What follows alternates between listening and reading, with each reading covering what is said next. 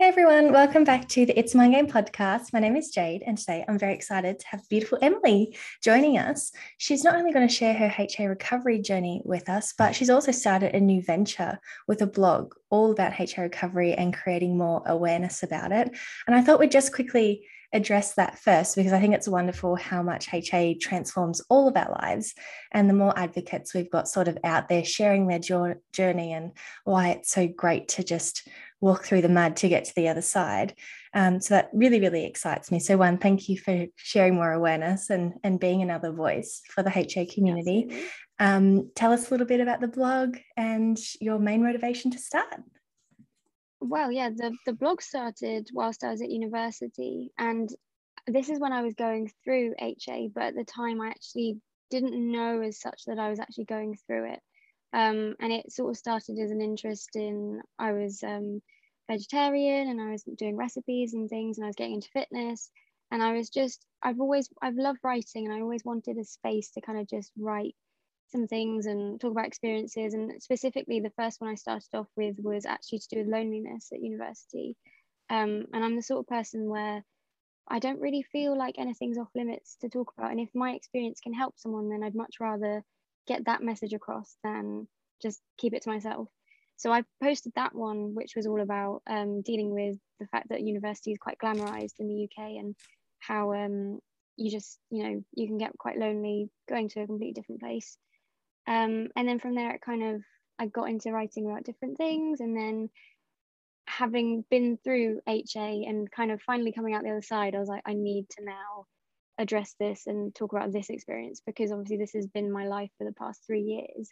And it's something that I've kind of in passing have spoken to other girls about, and they've kind of potentially sort of kind of spoken about things where you're kind of thinking, oh, is this like an eating disorder? Like you're kind of hinting at similarities in terms of their experiences. And so I kind of wanted to put my experience out there so that I could then help others if they are going through it and don't necessarily know what it is or want to talk about it.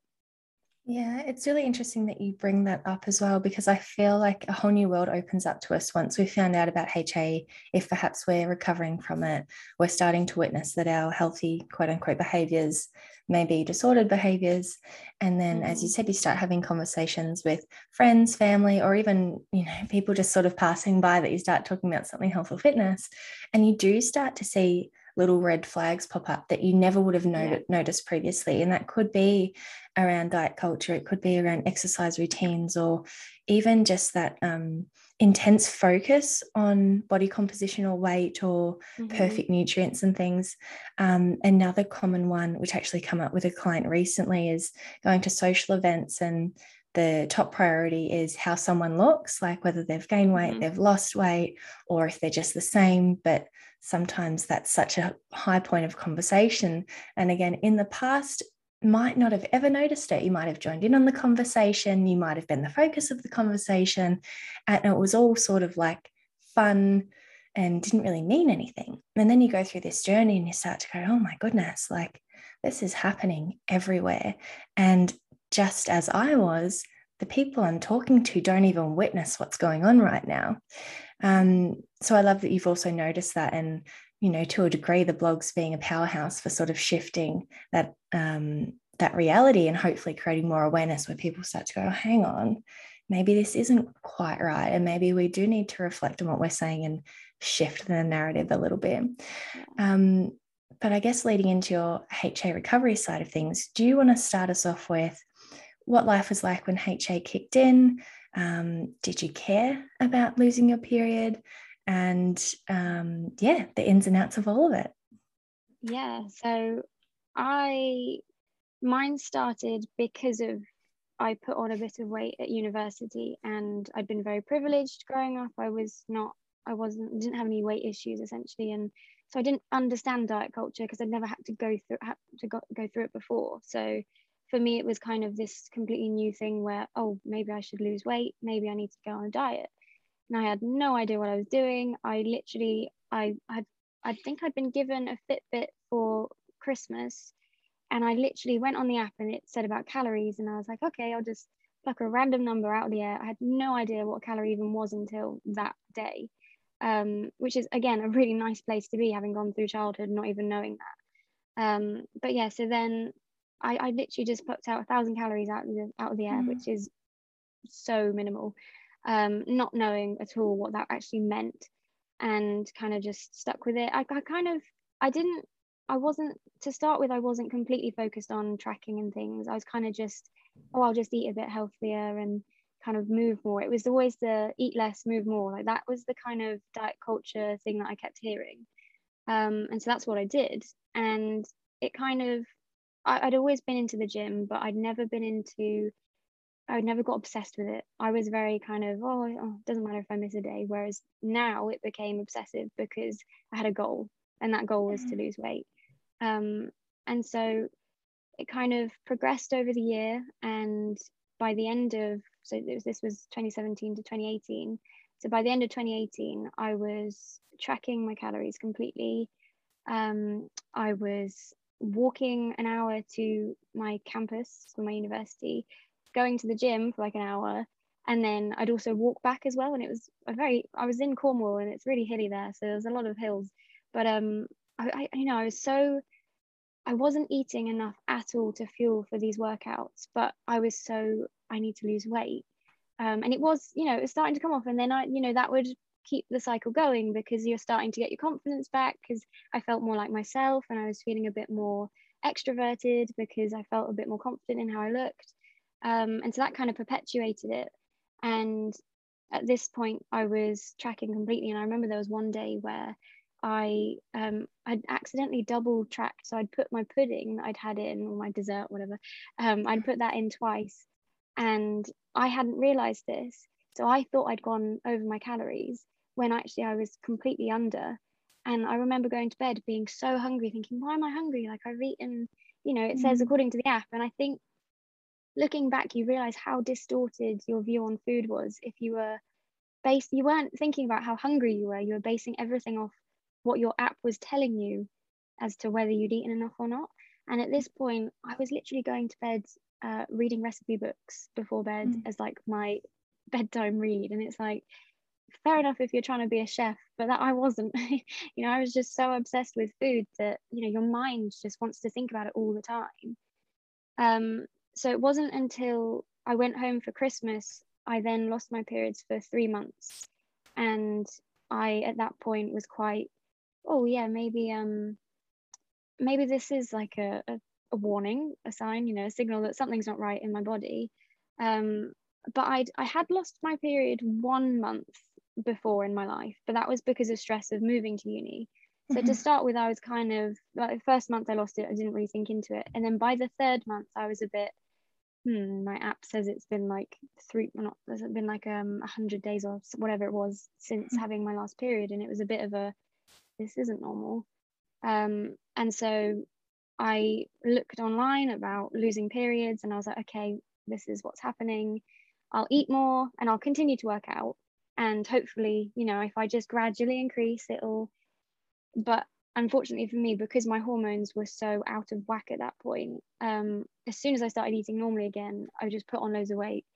And that just, when you're in that mindset of you're so fixated on losing weight or being a certain particular like body type or whatever, you're not thinking about the health of it, you're thinking about how you look. And so unfortunately for me, once I'd started to put on weight again, yes, I did regain my periods, but nobody tells you about when you regain your periods, how heavy and ridiculous the symptoms can be, because obviously it's been so long since you've last had them. And so all of that happened, and I felt really insecure again, and I went straight back to, nope, I'm going to lose the weight again, because I'd remembered how confident I'd been feeling. And despite having lost my periods, I wanted that confident feeling again. So yeah, I then started, instead of the gym, I started running. And so I was running every day, and I actually gone vegan at this point, because I thought that's a way to cut out calories. And so yeah, it kind of then spiraled into another few months of ridiculous over exercising, under eating. And then by Christmas that year, I'd got hormonal acne all over my chin. And I again lost my periods for 3 months. I seemed to do everything in threes.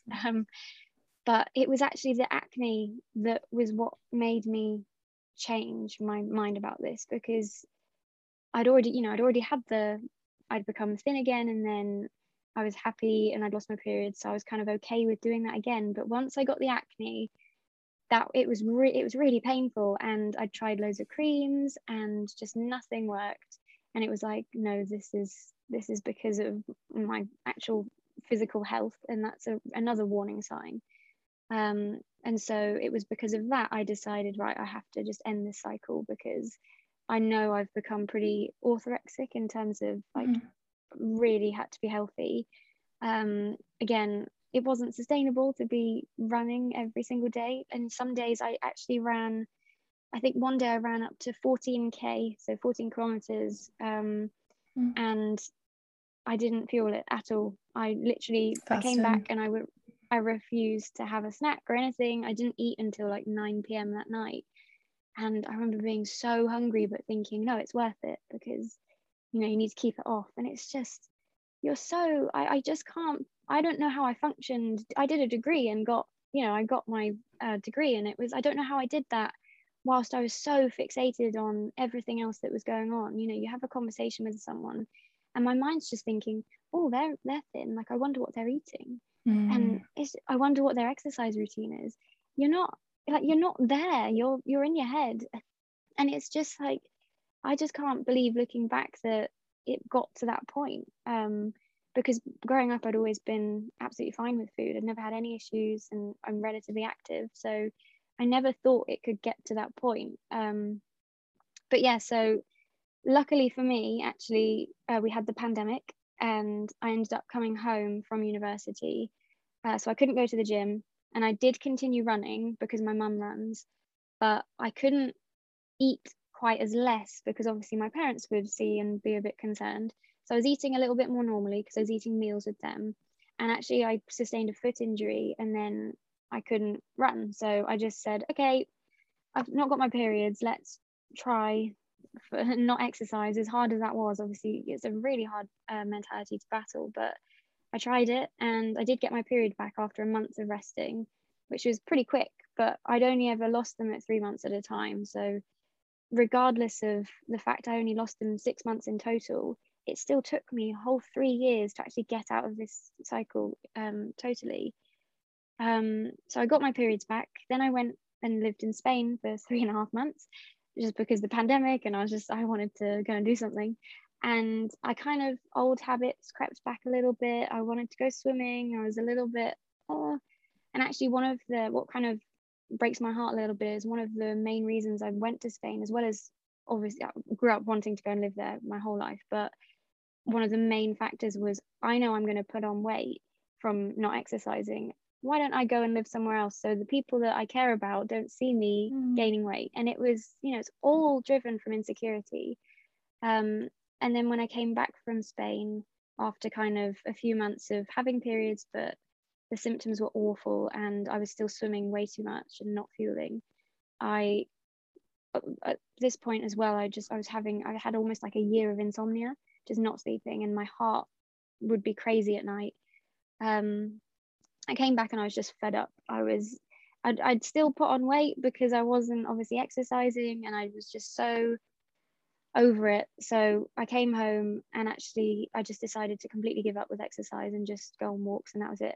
Because we were still in a lockdown, so a national lockdown at home, and it was just, I'm not seeing anyone, it's fine. Unfortunately, I pushed a lot of people away at this point because of how insecure I was. And so it's a time I really regret, because I was so insecure. I was just, I'm not seeing anyone. But I kind of, if things had been different, I think my life would be very different now. But no, it's really hard to kind of look back and think about how insecure you were, in terms of just, I felt so negatively about myself that I didn't want other people to see me, because I thought they wouldn't like me if they saw me.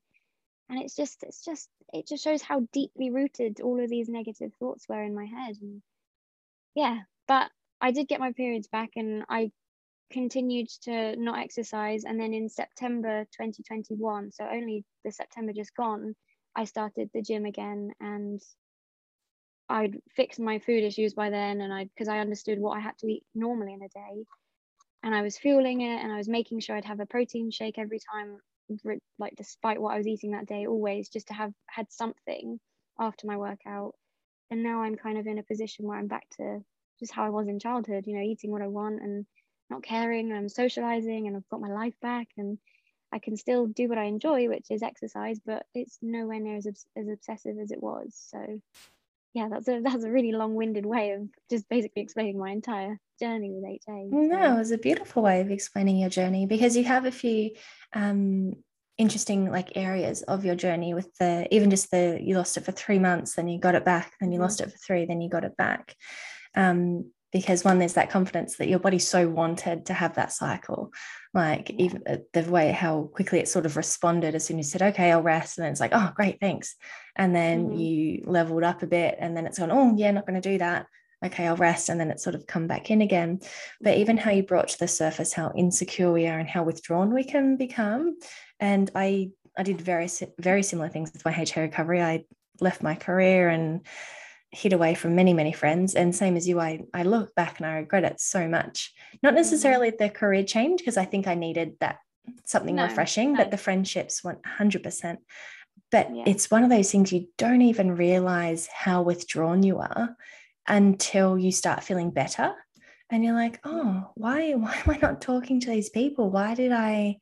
And it's not like you aggressively end relationships. You kind of just slowly kind of drift away behind the curtain. So it's not as though you can't heal the relationships. Like for me, it was literally just send some messages out and people were happy to catch up. But I even felt at that point, I still needed to be like, oh, I look a little bit different, because I wasn't completely there. And I remember every single response was like, oh, what do you mean? But I felt like I needed this sign, like this flashy sign to be like, look, just so you know, I'm not what I was, blah, blah, blah, blah, blah. And consistently, every single person was like, you look great, you look happy, you look like, and even if they didn't say that, it was literally yeah, but what have you been up to? Like they dismissed it because they don't care.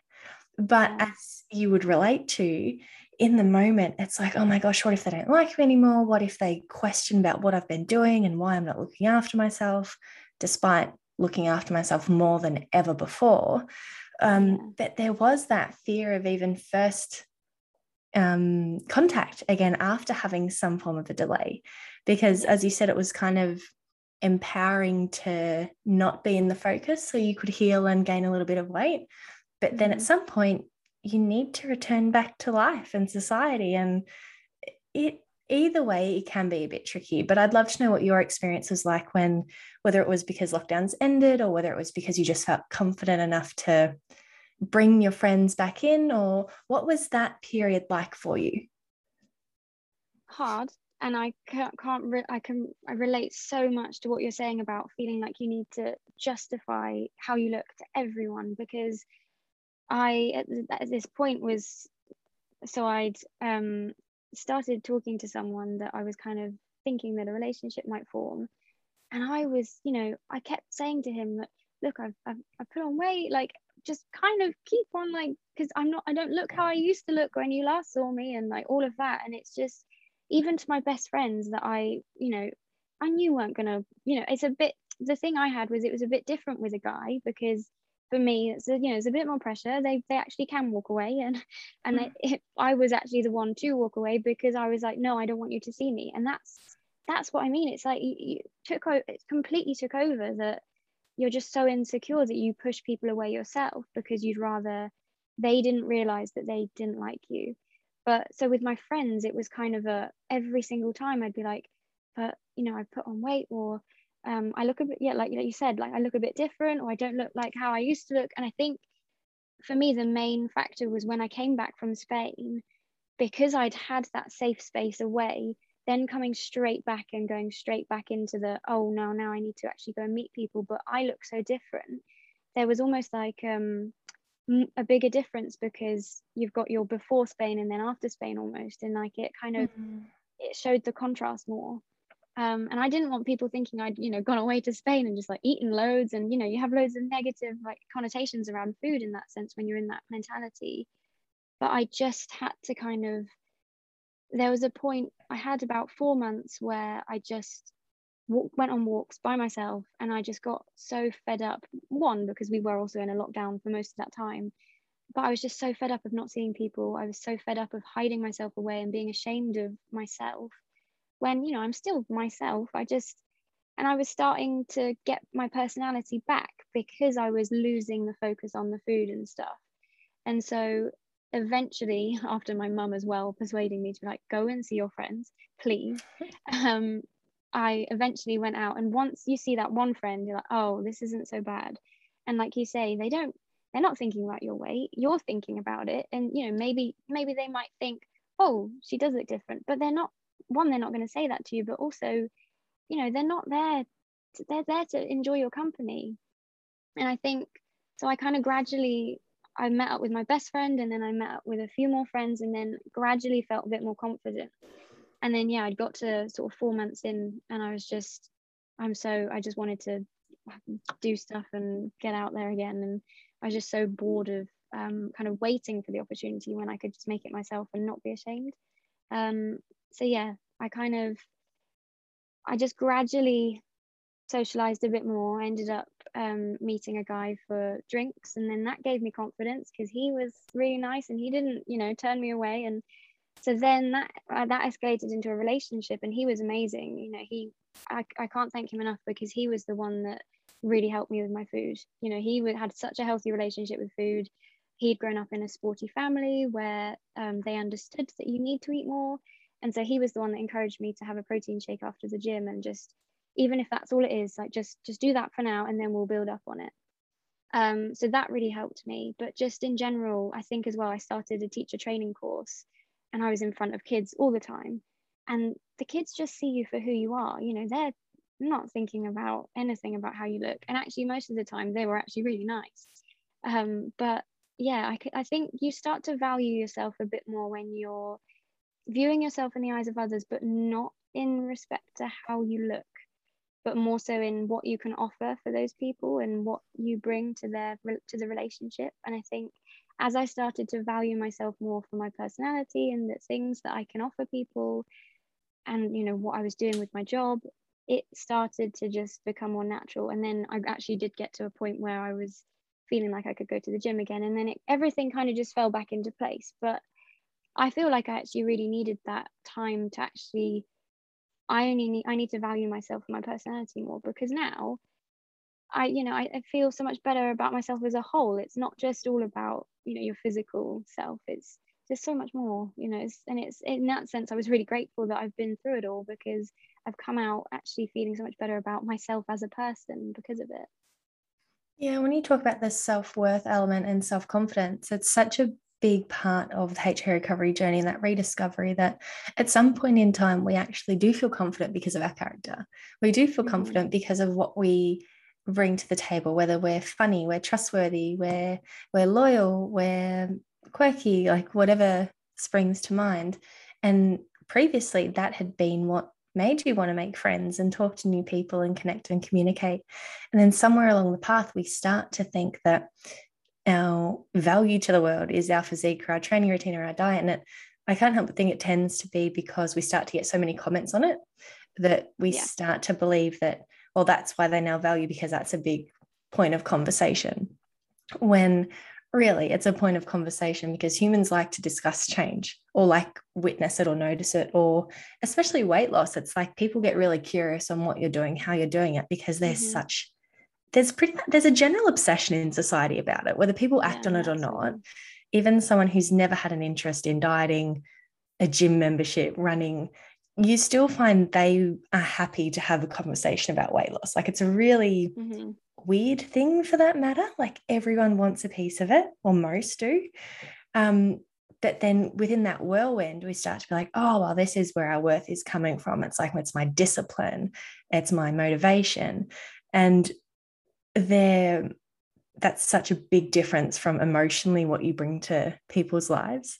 So how, when you started to make those connections again, I love that that's something that you started to witness. It's like, it's not actually my determination or motivation or my rules that make people happy when I see them. It's the joy, the laughter, the humor, the loyalty, the friendship, the trustworthiness that actually makes you connect with people and have a really good time. And even how you mentioned the influence of the guy that you were dating, we can absolutely use people in our lives as emotional anchors to heal our relationship with food, especially if you sort of respect how they care for their body. It can be a lot easier to be like, I'm going to copy what they do in a way that feels more suitable to me. So obviously, if you're dating him, he's heavy into training, his meals are still going to be very different to what yours are. Though you can be like, oh, well, he's having XYZ things on a plate. I can have the same, but whatever suits me. And sometimes that can be more appealing than all those set rules as well. It's like, well, I trust they know stuff. Perhaps they look fit, they look healthy. You can see how comfortable and confident they are around food.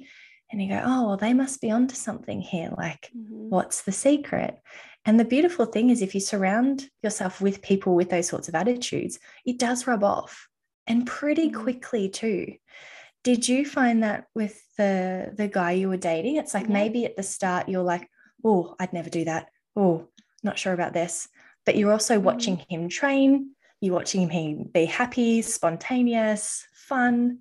And then you start going, well, he's got the best of both worlds. Like, surely I can too. And that curiosity sparks, and it kind of gets exciting to explore, well, what happens if I was a bit more playful with these things?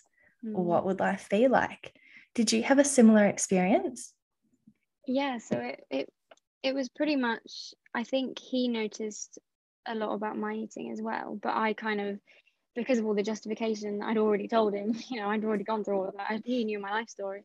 But I wanted, he knew that I wanted to obviously get back to how I'd been, previously when because I'd known eating normally before, because it had only been that time when I'd gone to university that it had happened.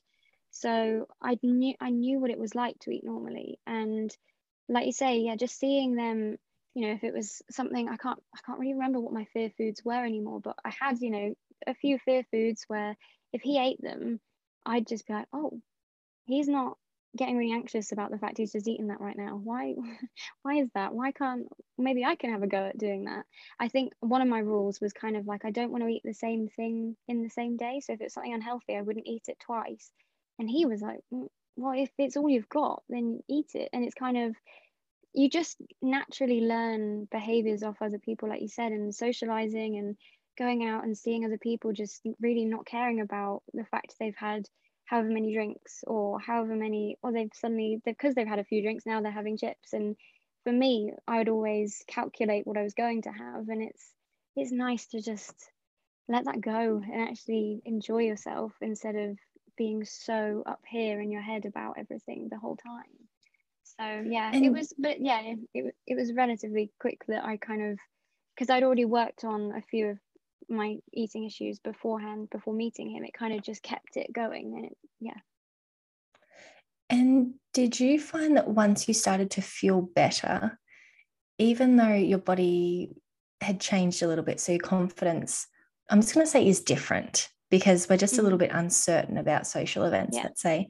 But did you find that because you were feeling well and that sort of hunger chatter silenced, or at least quietened down, that you were able to naturally be so much more present and enjoy yourself in social events? Because it wasn't like, you and I are talking right now, but even though we're talking, there's like a second conversation about, but when's lunch? What did you have for breakfast? You shouldn't have had that extra bite. What are you going to do later? Hey, your friend just messaged for lunch. What are you going to say? Because you didn't plan to go out for lunch.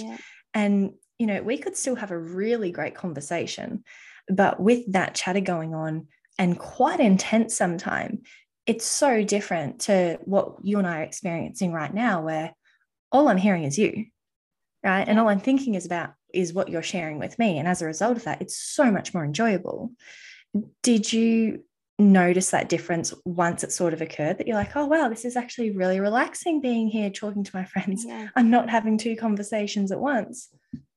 Absolutely. It's little things like, just being at a dinner with friends, you're not thinking, oh, what have they ordered? Oh, maybe I should have got that because they're, whatever they are worth. But, and you're so right in the fact that you can be having a conversation with someone, but you're thinking, oh, I haven't eaten, or oh, I shouldn't have eaten. Like, you're thinking about your breakfast, or you're thinking about what you're going to have for dinner. Or for me, what I tended to do was project what I thought they did. So if I was talking to someone, I'd be like, I wonder what they eat. Like, it's just the weirdest. Mm. Like, why is that coming into my head? Like, I should be concentrating on what they're saying, and to an extent I am. But you're so right. There was always this kind of second voice in your head that's kind of talking about the food aspect of things. And I think it's because you're so deprived of food. So hungry. Your It's a brain is huge hunger cue constant. for anyone listening. Yeah. It's a hunger cue. Mm-hmm. Which is why once we get to Mental. the tail end of this, we start going, oh, well, my head's quiet. And it could be busy because of other things like work. And like Yeah. some part of that is normal, 100%. But if you've got like a loud voice, or even just a constant one or an annoying one for that matter, it's Mm-hmm. absolutely a sign that you're hungry. You need to be consuming more. Yeah, absolutely. And I found I used to watch loads of YouTube videos of people eating like 10,000 calorie challenges. I used to love those. Yes. But that would never appeal to me. I would never do it. But and I don't watch those anymore. I don't like those anymore. But I only watch them because it satisfied my mental hunger. Because if I could see people eating, it made me feel like I'd eaten. Also, if you see people eat a big amount and they're in a healthy state, you're thinking, oh, well, if they can eat that much, then it's okay for me to eat this apple, which is just Mm. ridiculous because, you're comparing it to the slightest thing.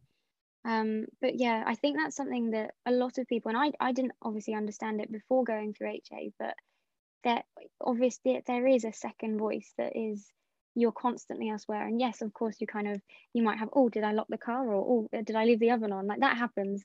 But it is consistently food talk or like gym talk. It's one of those, or it's weight or whatever it is, but it's constantly in your head. And or even if someone brings up periods and I'm like, oh, are you on the pill? Are you like, do you have regular periods if you're working out? Like, I'm just, at the time, I kind of wanted to know if anyone else was going through the same thing.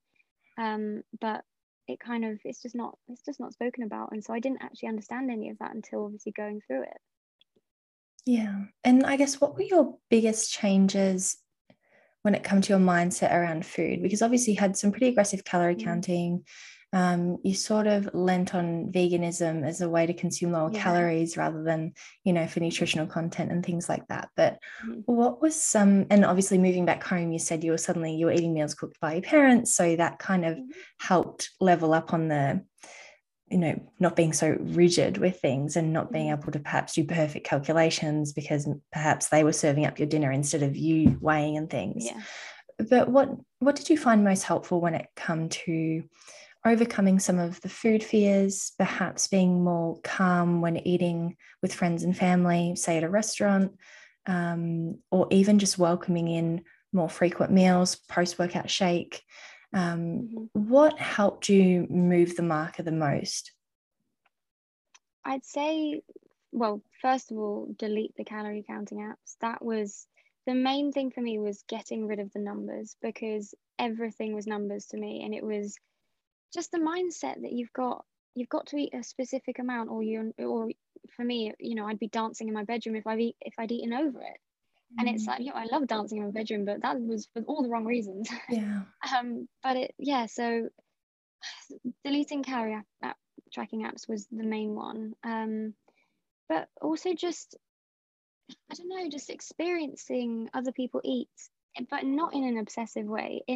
So when I went to Spain, I was living with three kids, because I was an au pair and I was looking after them, and they would just eat the most like random diets. They'd just go, I had a 13-year-old who'd just go to the cupboard and just get some cereal and just start eating from the box, and you just think, you're kind of looking at them like, wow, that's freedom. Imagine having that. And then it's like, but I can do that. And it's really slow, but you kind of have to just talk yourself out of it. And it's not easy to do, because if you've got so many rules, it's so hard to kind of get rid of them all at once. So I would say kind of work on at least one at a time, and maybe kind of work gradually. It is a gradual process. It's not something you can just kind of, oh, whatever, let's just eat loads, whatever, or just let go of, because then you have the guilt. You can't do the extremes. You have to just slowly kind of work it out and work with what works best for you. Yeah, I couldn't agree with you more on the food front. It's like you just need consistency, like, and perseverance, that just chip away at the smallest of things every single day, even if on one day your best is having an extra bite of something. Like if that's your best, then it's better than doing all the strict rules for that day. And having that consciousness of when something becomes like when it's not challenging anymore. Because at the very start, say having a bite of a biscuit would have been like, oh my goodness, I can't believe I'm doing this. But then say a week later, you're having a bite of a biscuit and it means nothing. That's like, that's awesome. That's really good.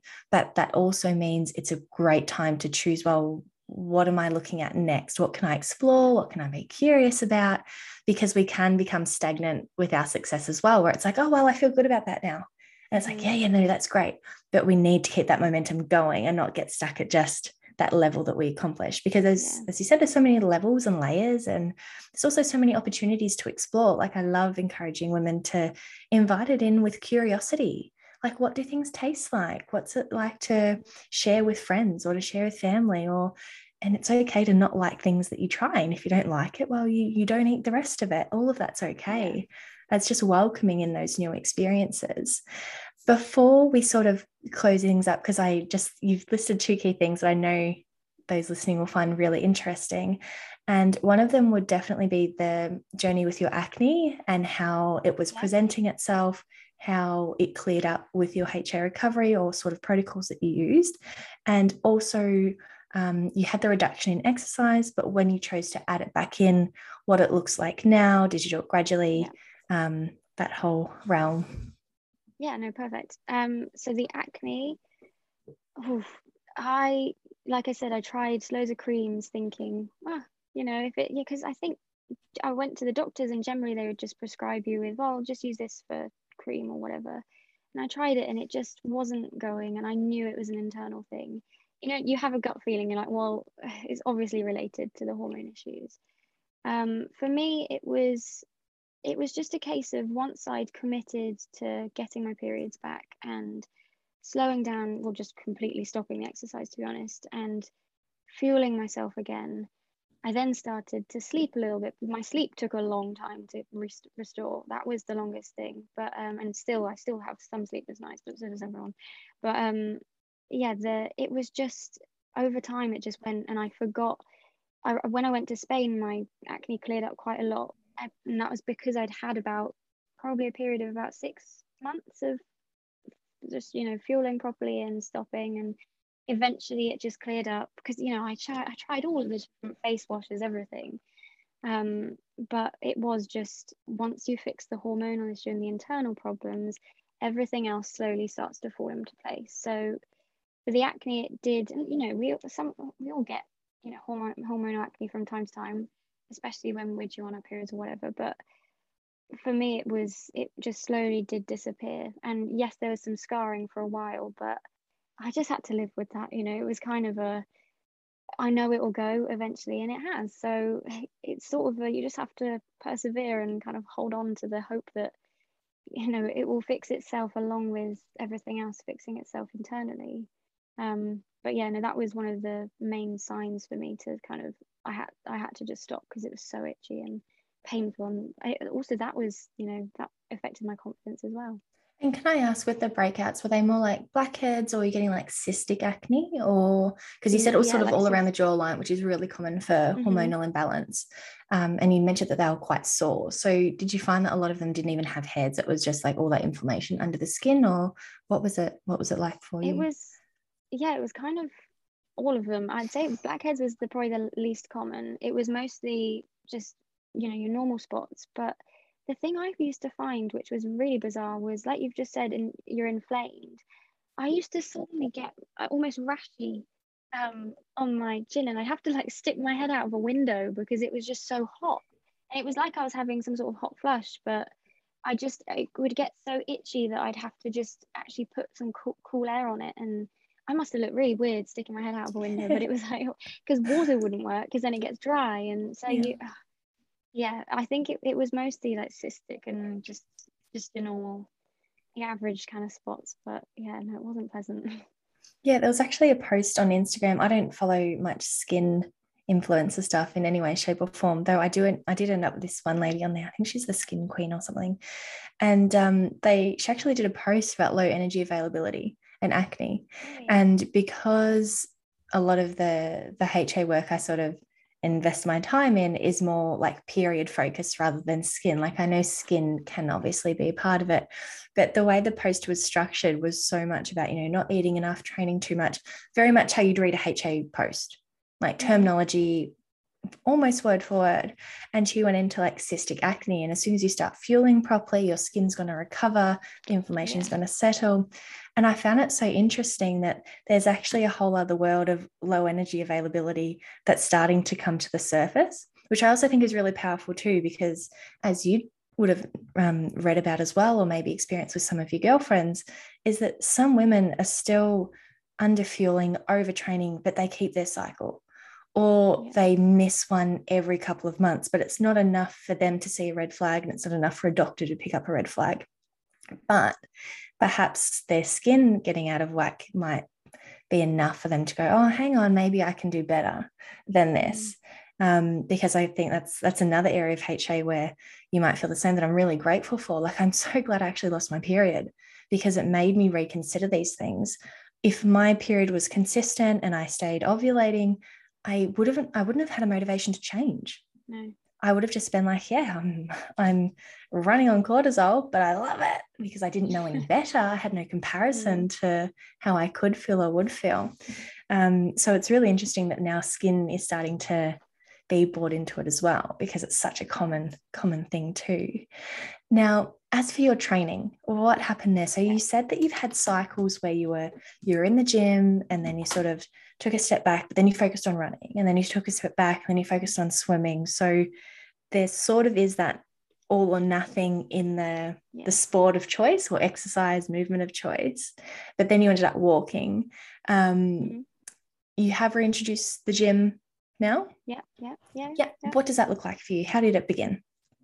So it was very much all or nothing for whilst I was going through HA. And then when I decided to completely stop exercising back in the pandemic, I was walking probably too much, because you're still in that mental state, you're still in that fitness obsessed. So I'd still be walking for like an hour just because I'm kind of, I still need to exercise. But slowly but surely, I think as well, being exposed to your friends kind of being like, I literally didn't leave my bed today. And you're like, what?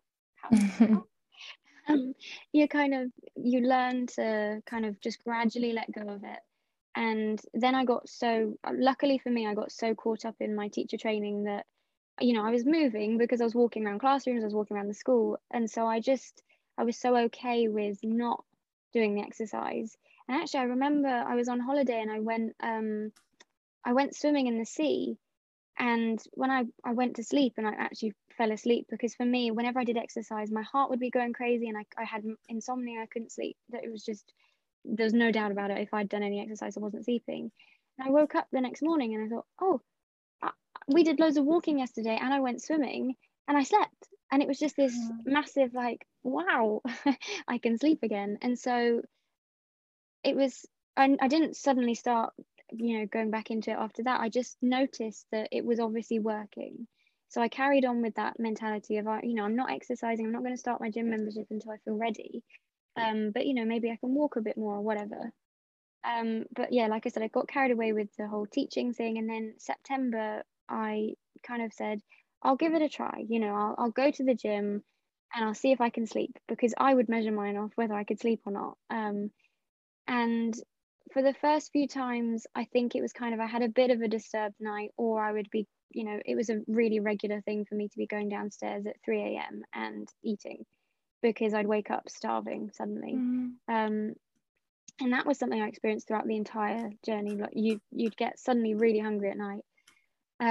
But yeah, so once I'd realized that I needed to eat more, I'd maybe go to the gym and eat a lot, but not like not in an unhealthy way, but just enough, you know, making sure I To was feel, fueling it. yeah.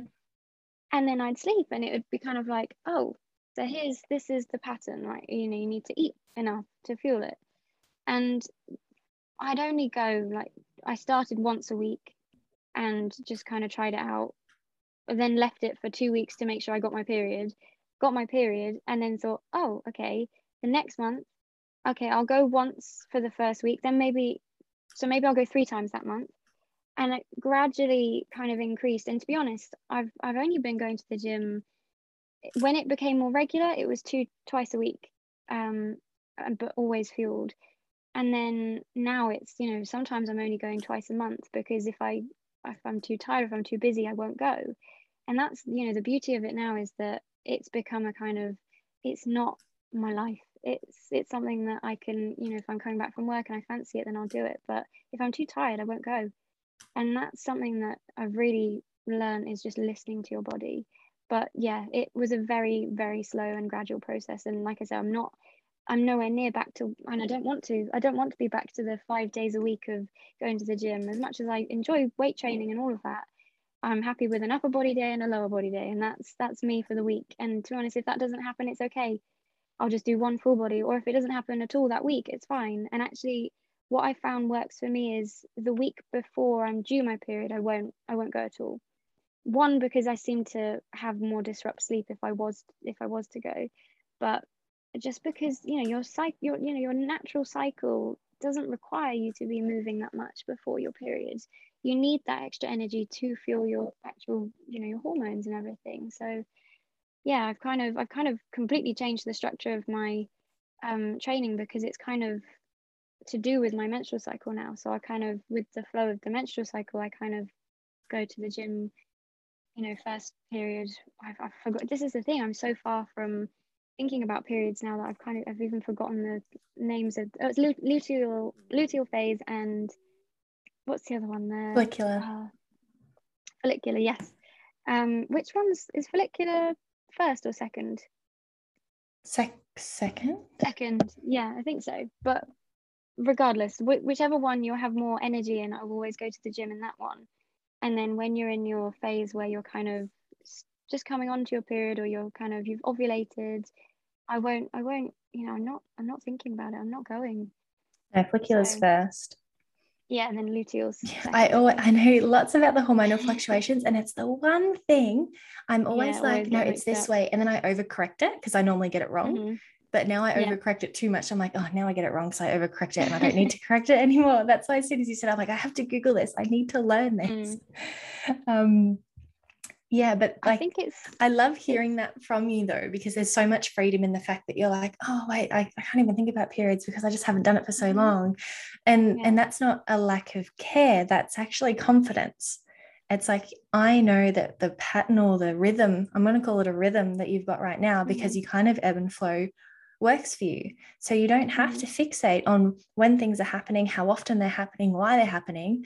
You can just go, no, well, my period's going to show up day whatever, round about there, and it's going to last X amount, and then I'm just going to go through the cycle again.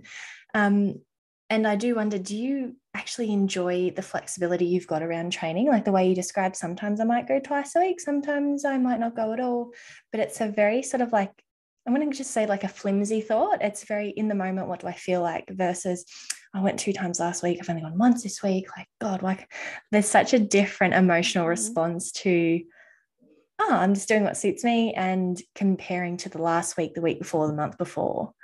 Do you kind of, because it's still quite fresh for you adding training back in. So I wondered, do you still sort of have that reflection of, oh, it's so nice to be able to say no, or it's so nice to be able to say yes. But it's so like fun. Yeah, no, literally last week I went to the gym and I was feeling a bit tired, and actually I was feeling a bit hungry. And I just remember thinking, okay, oh, and one of my friends who's into fitness, she uses this expression. She says, you're just saying hello to your muscles. And I loved it. And I always say that. So if I'm feeling tired, I'm not going to go out and this is going to be the best session ever. It's just, I'll just say hello to my muscles, you know, just wake them up a bit or whatever. But it's so freeing now, just kind of, even if you go to the gym, there have been times where I've come from teaching, I've sat in the car park and I thought, I don't have the energy. And I'll drive home, and I've had to talk myself, to start with, I had to talk myself out of it. You'll sort of be like, no, that this is okay, you're allowed to do this. And now it's become, oh no, I'm not fussed. And I don't have that mental argument with You myself don't need of, to no, talk you need to yourself go. through it. Yeah. Exactly. Yeah. Or I don't have to justify it. So at the time, I'd probably justify it by saying to someone, oh, I'm not going to go to the gym today before, or I'd come home and be like to my mum, oh, I didn't go to the gym today because of this. And it's like, I don't need to justify it anymore. I can just say, I'm good not going to the gym. And I think it makes a difference in your training as well, because, when you're so all or nothing, your mood in relation to how your session goes is, if you have a bad training session, or you don't feel like you didn't have the energy that you wanted to have, or you didn't lift as well as you wanted to, that can change your whole day in terms of your mindset and how you feel about yourself. But now it's not a case of, oh, I didn't do this, or oh, my weights were down from what they were last week. It's kind of a, well, I'm in, my luteal phase, and maybe I'm a bit more tired. Maybe I didn't eat enough yesterday. I'm not thinking, oh, this has ruined my day. I'm thinking, no, I've had the opportunity to move my body. I've had the opportunity to actually have the freedom of coming here. I'm here in the first place. Like, that's, it doesn't need to be this massive thing in my head that I put loads of pressure on myself for it to be amazing. It can just, just be natural. And it's so freeing now knowing that, and not having the pressure and the mental arguments all the time. Yeah, and I also like how you somewhat do a deload, like unintentionally though, before your period starts, because that's one thing that we know is that the inflammatory markers of the body are up that week before the bleed occurs, because it's trying to build lining that it'll shed. So we have to be more inflamed in order for the body to do that. And again, it's a positive form of inflammation, but it's still inflammation. And if we're trying to go like PB during this time, like it's really not an efficient time to be doing it. That being said, if you're a competitor and there's a meet or something like that, you will be able to perform. There's no doubt about that. You will. But if you're training, whether it be recreationally or you're not in a comp prep of some sort, it's actually the best thing to do for your body is to either take a week off and go for walks and Pilates, or just do modified movements or drills, or to just take the week to do some walking. It's actually going to facilitate better training and influence a better physiological response by doing that. And I think when women start to get a lot more in tune with their symptoms around their cycle, they start to notably observe that energy fluctuation, where in the past it could have been seen as, I'm not motivated. Why am I not motivated? Like, why am I getting the PB? Why am I energized?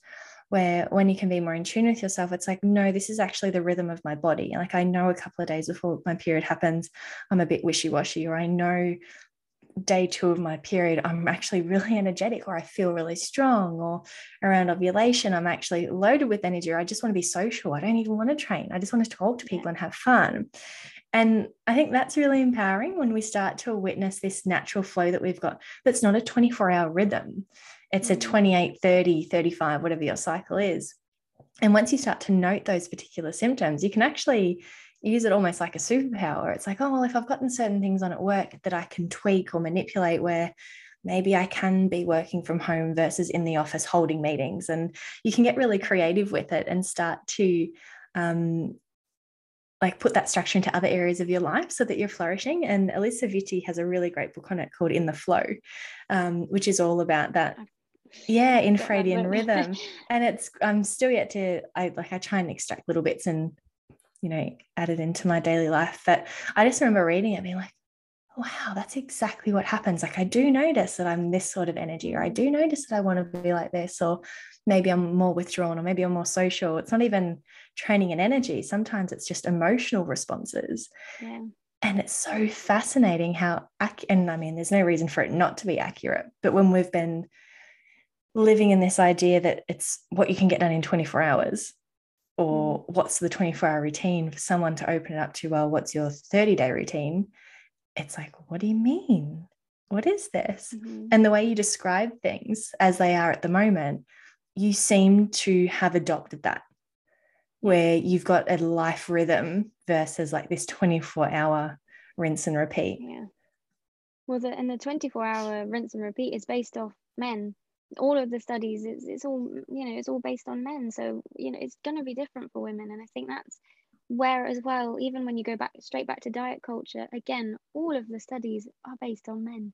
So we can't expect it to be the same for us, because we've got so many differences, especially with like the hormonal and menstrual. So everything creates such a difference. And I know that, you know, it's 24 hours for men, and it's like you say, 28, 30, whatever days for women. Like, it's not, we don't work the same at all. And so we can't base our research and, you know, our knowledge off what works for a man, because it's not going to work for a woman. It's kind of, we just need more research doing in that aspect, so that we know. And it is getting better. It's getting so much better. Yeah, so much better. But you know, it's just still, I think, yeah, it's just, you forget, because you just assume, oh, there's a study done on it, okay, that's great, it's good research. But you know, half the and we've time, trusted, you know, the top 3 Google searches for so long. If you think back to early days of health and fitness, it's like best way to lose weight, and you just click like the first website, or bodybuilding.com, like the best workout, or the best this, or the best that. And again, you're just trusting some like author of an article, really. You don't even know if they're a nutritionist, you don't know if they're a fertility specialist, you don't know where the research is coming from. We've just gone, oh, Google has the answers, so whatever they say goes. And you know, even if you think about that, it's a bit funny, because it's like, wow, we're trusting like internet websites versus perhaps textbooks or doctors or medical professionals. Like, where is the source of some of this information? And if they do reference case studies, have you ever thought to read the case studies? Because sometimes the case study is like 10 people, and it's like, that's not enough to say as a general rule XYZ occurs. So I'm so glad that part has come up in the podcast, because I hope that's something that women listening sort of dive into a little bit more when they're reading articles or information. Like, look at the references, or look at what the case studies are, and then make a decision. Right, because some people are going to be happy with that. Others are going to go, oh, well, I probably want a little bit more. But either way, like, own it. Know what information you're taking in, and sort of be responsible for that, versus just trusting everyone's got good intentions. Now, I can't believe we've been chatting for an hour. I've loved speaking with you. Now, I'm sure many of the listeners are going to want to reach out, connect with you, have a bit of a chat. Now, if anyone does want to do that, what's the best way to contact you? And if you want to drop your blog description, I'll pop all of this stuff in the show notes. But for now, if you could tell us where to go, that would be amazing. Yeah, so my Instagram is @_Emily O'Brien_. So if you wanted to message anything, then I'm so up for a chat. And then my blog, I think, to be fair, the best way to find my blog is you just search into Google Potato Emily Waffles. It's a weird one. I was going to say, I meant to bring it up earlier. What's the inspo behind it? So first year of uni, I was absolutely obsessed with potato waffles. I don't know if you know what they are. They're waffles that are made of potato, essentially, and it's bizarre, but I just would have them after every night out. And this is what I mean, like, the first year I was fine with food. I had no but also because I tend to like waffle on and talk a lot, and because of the blog, I just thought, okay, I'll put my name in the middle, and then it can be about Emily waffling on as well. So I like puns, and it was a random one, but that was where my mindset was at the time. And it'll probably be one of those things, like when you look back on old email addresses and you're like, why did I do that? Oh, right. We'll roll with it. That's what it is for now. That's awesome. No, very cool. I will put those details in the show notes, but thank you so much for joining us today and being so open and honest about your experiences, and also being willing to share everything on the blog, because I do think the more conversations we have and the more open we are, the more that we can be the change, so women don't have to go through what we do. But no, thank you so much for your time and your energy, and I can't wait to speak to you in the future. Thank you so much for having me. Thank you for listening. I hope you enjoyed it. Emily is such a delight, and it was so wonderful talking to her. If you have enjoyed the episode, it would be great if you could subscribe, or share it with someone else who would enjoy it. It also helps support the channel so that podcasts so that we can get out and be heard more by a bigger audience. So I appreciate you being here. I appreciate you listening or watching, and all of the conversations that we're having in between. And I can't wait to see you in the next one.